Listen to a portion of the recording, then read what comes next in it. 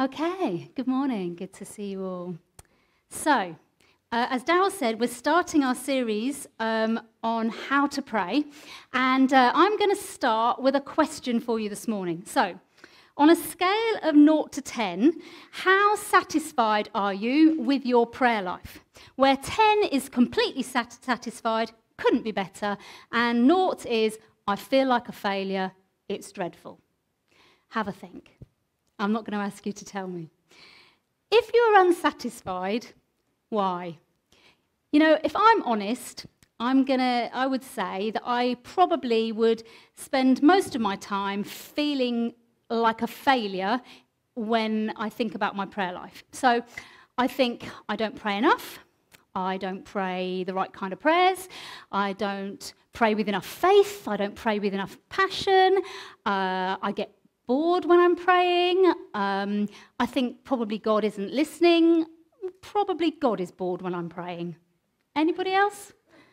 You know, it's hard, isn't it? But I think that a lot of us probably struggle in this whole area of prayer. And maybe we think that there's a particular standard that we need to be meeting. We're not quite sure what that is, but we pretty much think we're not meeting it. Why is prayer such a big issue? You know, we know it's important. We know we need to pray, and I would say most of us probably we want to pray. But how do we pray? How do we meet that standard? What is that standard? Well, today I want to get to the heart of prayer, God's heart. And my prayer is that every one of us will be encouraged to pray and equipped to pray. And that's what this new series is all about. Whether you've been praying for decades or for days, I believe that there's something fresh that we can all gain in this whole area of prayer, something fresh to learn. Are you up for that? Hopefully a few of you are. So this series is based on Pete Greig's book, How to Pray, a simple guide for normal people. Do we have any normal people in the room? No, we've got lots of shaking heads. Yeah, you know, we had that answer in the first service as well. Normal is overrated, isn't it? But what we mean by normal is not superhuman, not super Christians. So if that is the category of normal, do we have any normal in the room? Yes. Thank you. Thank you, Helen. See your hand at the back there. Absolutely. A simple guide for normal people. I think that's what we need, isn't it, when it comes to prayer. And this book is also the basis for the prayer course, which is available online with Pete Greig and 24/7 Prayer, which you can watch if you want to. And we'll be sending out all the details by email this afternoon. And if you're watching online and you haven't had that information, you can contact us in the ways we'll show you at the end. So we're going to be looking at the Lord's Prayer as the basis for this series. So let's start by having a look at that. Luke 11. One day Jesus was praying in a certain place. When he finished, one of his disciples said to him, "Lord, teach us to pray, just as John taught his disciples." He said to them, "When you pray, say, 'Father, hallowed be your name. Your kingdom come. Give us each day our daily bread. Forgive us our sins, for we also forgive everyone who sins against us. And lead us not into temptation.'" Now, at this point in time, the disciples had been with Jesus for quite a while, so they will have often seen him go and pray. They would have heard him praying. So we don't know quite what brought them at this point to ask that question. And I kind of imagine it in my mind's eye as the disciples were kind of like, "Well, you ask him. No, you ask him." You know, one of those situations where the bravest person asks the question, "Lord, teach us to pray." Now, as Jews, Jewish people, the disciples were, they would have been brought up learning how to pray. They would have been taught how to pray. They knew the format of prayer. But when they saw Jesus pray to his Father, they saw something different. And that's what spurred them on to ask, "Lord, teach us to pray." Now, Jesus could have responded with, "Well, you should know by now. Haven't you got this all together?" But he didn't. He graciously taught them to pray.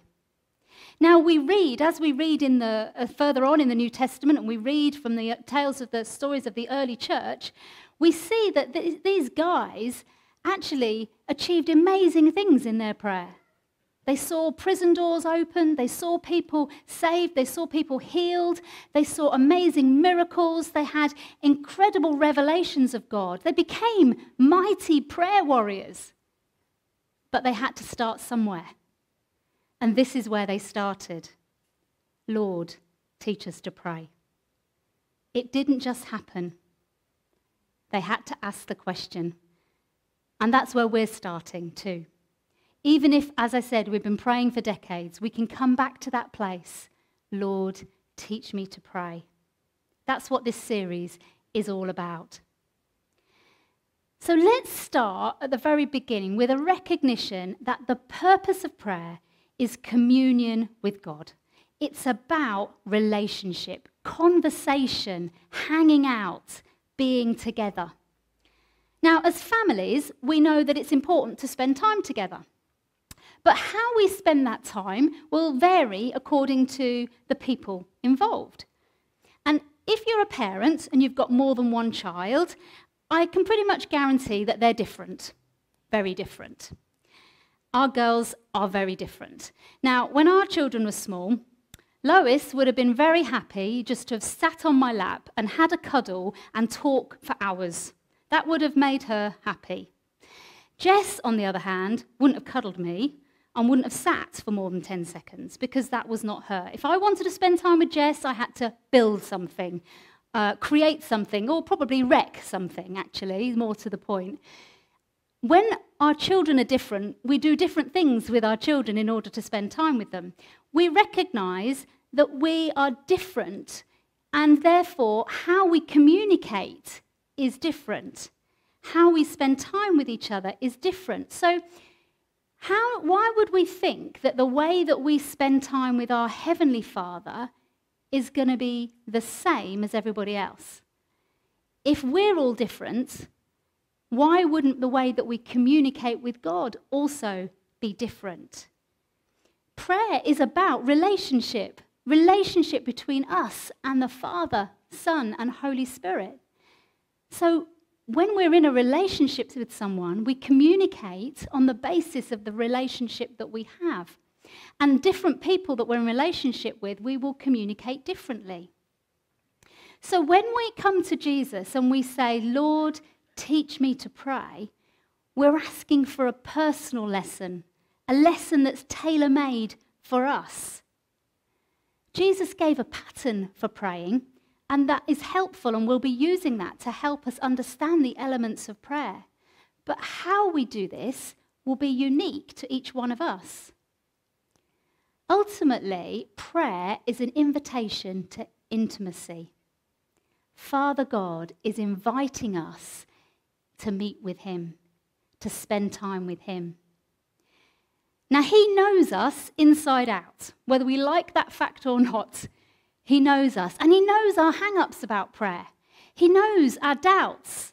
He knows that sometimes we think he's not listening, and sometimes we might even doubt that he exists. He sees the fact that sometimes we've been hurt and disappointed, and that our prayers haven't really helped in the way that we would have liked. And he isn't even offended that sometimes we find prayer boring. He just loves us. He just wants a relationship with us. He wants to spend time with us, even more than we could want to spend time with him. When we come to him, he isn't looking at us in judgment. He's not looking at us bored and indifferent. He's excited to be with us. He's just glad we showed up. As we continue this series on prayer, please do not forget that the heart of prayer is love. If we lose that sense of prayer as being about friendship, then it just becomes about technique and theory, and there's no joy in that. So, I want to look at 3 principles of prayer that Pete Greig talks about that I think are really helpful. The first is keep it simple. The second is keep it real. And the third is keep it up. So to start, keep it simple. So often we complicate things, don't we? And I'm sure this applies to prayer too. So, Matthew 6, Jesus said, "And when you pray, do not keep on babbling like the pagans, for they think they will be heard because of their many words. Do not be like them, for your Father knows what you need before you ask him." I like the way it puts it in the Message. The world is full of so-called prayer warriors who are prayer ignorant. They are full of formulas and programs and advice, peddling techniques for getting what you want from God. Don't fall for that nonsense. This is your Father you are dealing with, and he knows better than you what you need. With a God like this loving you, you can pray very simply. With a God like that loving us, we can pray very simply. And then he goes on to teach the disciples the Lord's Prayer, which is a very short, very simple prayer. Archbishop Justin Welby says, "The Lord's Prayer is simple enough to be memorized by small children and yet profound enough to sustain a whole lifetime of prayer." In actual fact, there's very few rules when it comes to prayer. There are things that are helpful, like closing our eyes when we pray, but we can walk and pray. We can drive and pray with our eyes open. We can be loud or we can be silent. We can be in a crowd or we can be on a mountaintop. We can dance, walk, run. We can write our prayers. We can draw our prayers. As I said earlier, we are all different, and how we communicate with our Father will be different. Pete Greig says, "God invites you to pray simply, directly, and truthfully in the full and wonderful weirdness of the way he's actually made you." You're all a bit weird. Look around. We're all a bit weird, folks. And I love that God wants us to pray in the full and wonderful weirdness of the way that he's made us. So don't try and pray like someone else. Pray like you. We can learn from others, and that's one of the wonderful things about when we meet together to pray. We can learn when we hear other people praying, but that doesn't mean we become like them. We need to be ourselves. Joyce Meyer, in her book, The Power of Simple Prayer, says, "When we say, 'Lord, teach me to pray,' we are asking him to teach us to pray in a distinctly personal way and to enable our prayers to be easy, natural expressions of who we are. We need to go before God just the way we are and give him the pleasure of enjoying the original he has made each one of us to be. We need to approach God with our own strengths, weaknesses, uniqueness, and everything else that so wonderfully distinguishes us from everyone else in the world. God enjoys meeting us where we are, developing a personal relationship with us, and helping us to grow to be everything he wants us to be." God wants you. He made you you. He wants you to pray as you.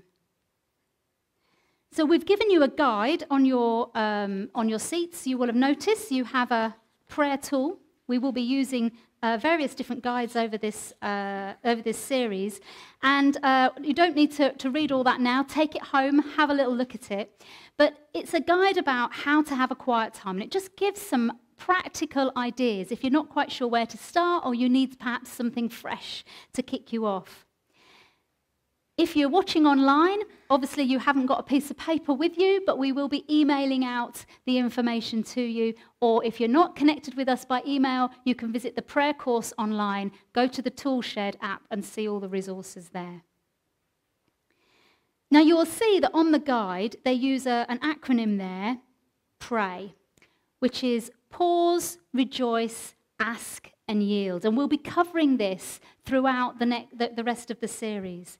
But pause is really just about coming and sitting still before God, laying aside our agenda and focusing on who he is. Rejoice, as Daryl has already mentioned, coming with adoration and thanksgiving. Asking, we bring our requests to God.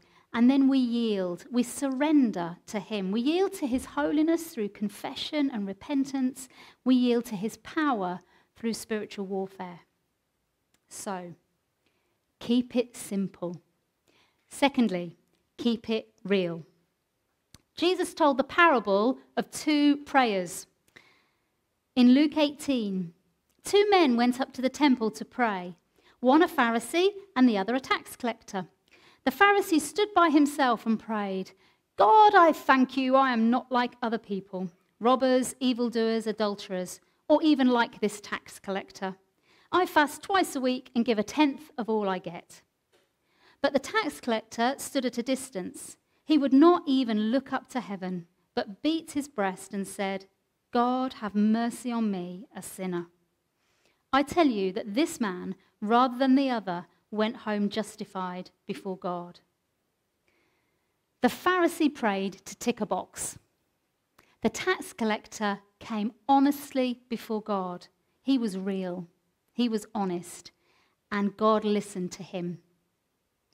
You know, I think sometimes we feel we need to almost hide behind the right kind of prayers.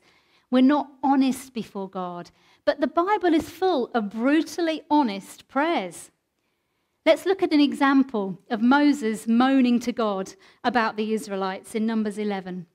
So Moses said to God, "Why are you treating me this way? What did I ever do to you to deserve this? Did I conceive them? Was I their mother? So why dump the responsibility of this people on me? I can't do this by myself. It's too much. All these people. If this is how you intend to treat me, do me a favor and kill me. I've seen enough. I've had enough. Let me out of here." Anybody ever prayed a prayer like that? I've had enough. Let me out of here. Yeah? A real prayer. And Moses wasn't the only one. Jeremiah ranted at God. David cried out to God. Jacob wrestled with God. You know, the amazing things about these prayers is not that they were prayed, but they were recorded in the Bible. If we believe that the Bible is the inspired word of God, Holy Spirit inspired, why is that kind of stuff in there unless it's what the Holy Spirit wants us to read? That somehow there's something about these prayers that we need to know and understand. In fact, maybe some of these prayers are the kind of prayers that we need to pray. See, God is big enough to deal with our disappointment, with our anger, with our frustration, with our doubt. He's not surprised by any of it because he knows it all already. And the wonderful thing is, when we bring it to him in prayer, he can help. God wants us to be real. He wants us to come to him in spirit and in truth. You know, we might try and cover up, mightn't we? Sometimes we put a brave face on. You know, are you all right? Yeah, I'm fine. We might even do that when we come to church. I'm fine. But God sees our heart. There's no point in trying to cover up with God. He sees into the very depths of us. We can keep it real. So keep it simple, keep it real, and finally, keep it up. Luke 18, verse 1. Then Jesus told his disciples a parable to show them that they should always pray and not give up. Let's be honest, it's easy to lose heart, isn't it, when we're praying for something and we're not seeing the answer. And the whole issue of unanswered prayer is really important. And that's why we're put on this course on Wednesday nights, all about this whole difficulty of understanding unanswered prayer. And I would really encourage you, if you haven't done already, to sign up. It's so important. These are difficult issues, but they're issues that we need to be thinking about. Because prayer is a mystery, let's be honest. God is not a slot machine. It's not a one prayer in, one answer out. Prayer is about intimacy. And the purpose of prayer is far bigger than getting answers from God. It's about being in intimate relationship with him, being in partnership with him for his kingdom.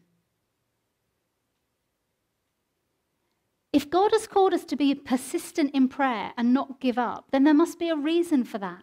We don't understand that. We don't understand why God doesn't seem to... Well, sometimes he might answer the first time we pray. And other times it seems to take a long while before the breakthrough comes. But God wants us to keep it up. You know, when our girls were small, one of the things we did with them, which I'm sure many of you parents will have done, is, building a tower with bricks. And they keep going and they keep going and they keep going. And then eventually it gets so big and wobbly that it crashes to the ground. And our prayer is a bit like that. Sometimes it's a brick upon a brick upon a brick upon a brick. And finally, the breakthrough comes. Some years ago, when I was in a prayer meeting, I had a picture. And I was basically... there was like a concrete wall in front of me, and I had a little pick, and I was chipping away at this concrete wall and chipping away and chipping away.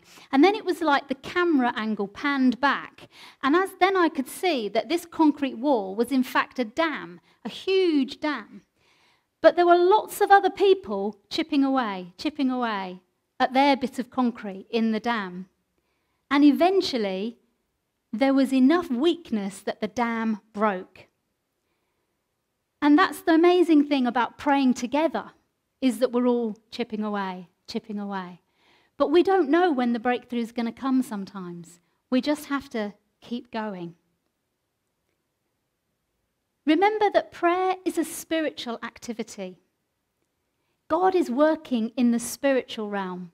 And we don't always see the result in the physical realm straight away, but that doesn't mean that our prayers aren't having an effect.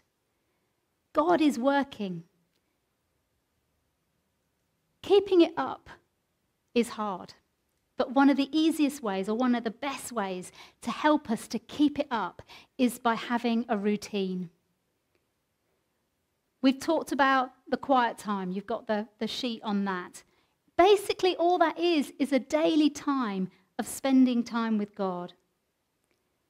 We know how much He wants to spend time with us, but we have to make the choice to set aside time to be with Him.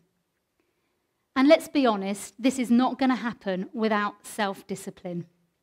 However we decide to spend that time, wherever, whenever, we need to plan it and stick to it as much as we can.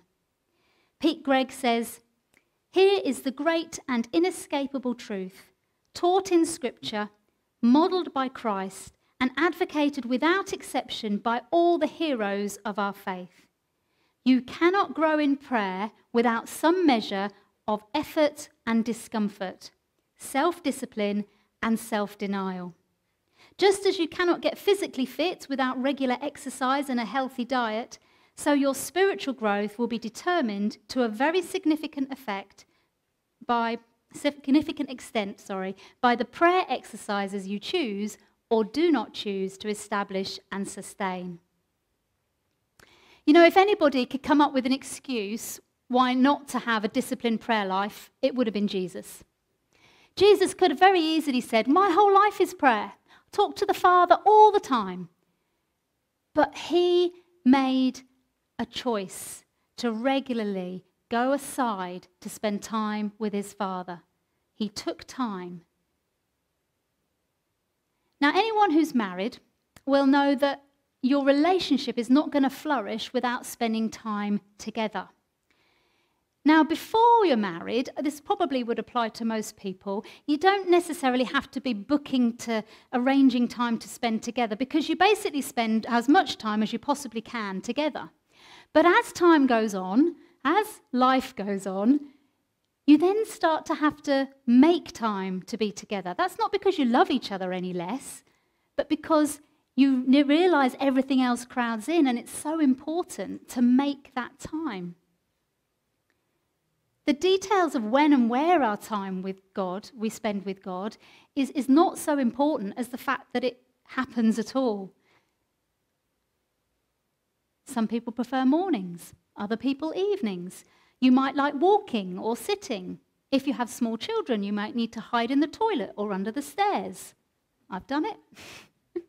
And remember that there are seasons of our lives where prayer is just more difficult, and having young children is one of those.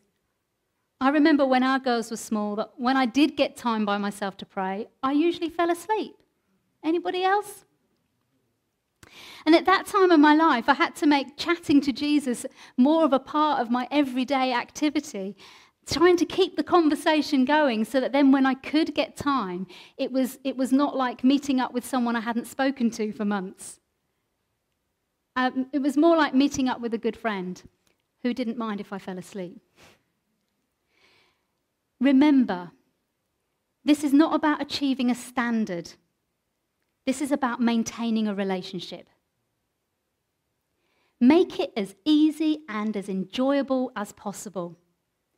Don't be unrealistic. You know, I've done that. I don't know about you. I've listened to someone speaking about prayer. I've read a book about prayer. I've got all enthused and excited. I'm going to do this. I'm going to do that. And then I fail miserably. And then I give up. Because what's the point? Set yourself an achievable goal. You know, that might be 5 minutes. Start small and build up. If you can't achieve what was unachievable, you're just going to feel like a failure, and that's what we don't want. So however and whenever you do it, make time to pray. Make it a priority. We do make time for what's important to us, don't we? And there is nothing more important than our relationship with Jesus. There is nothing that's going to last for eternity except for our relationship with Jesus. But remember, there's no one right way. Keep it simple, keep it real, keep it up. So, we can all come to Jesus afresh, whatever our past experience of prayer, and say, Lord, teach me to pray. And then take a step forward in this wonderful adventure of prayer.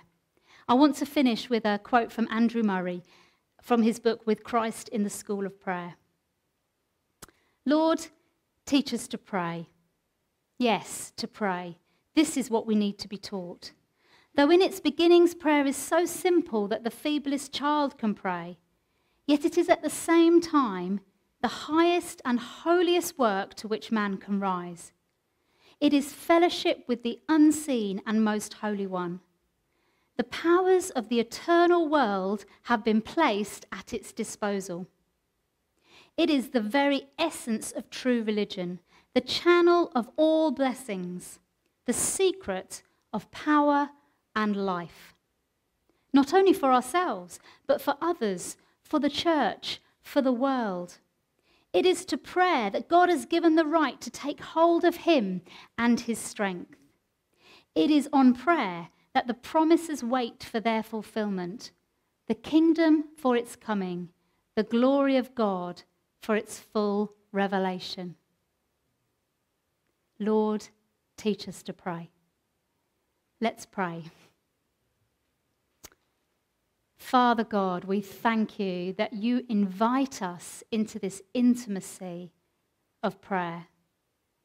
We thank you that we can connect with you in such a powerful way, that we can be instruments of releasing your power upon the world, and that we can experience the transformation of your power in our lives through our prayer.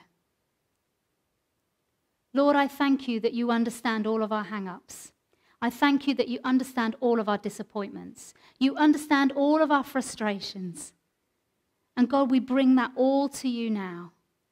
And Lord, we pray, teach us to pray. Lord, we want to know you more. We want to experience more of what you have for us in this whole area of prayer. Will you help us, Jesus? Can you all agree with me together? And let's say together, Lord, teach me to pray. Lord, teach me to pray. Let that be our prayer every day. In Jesus' name, amen.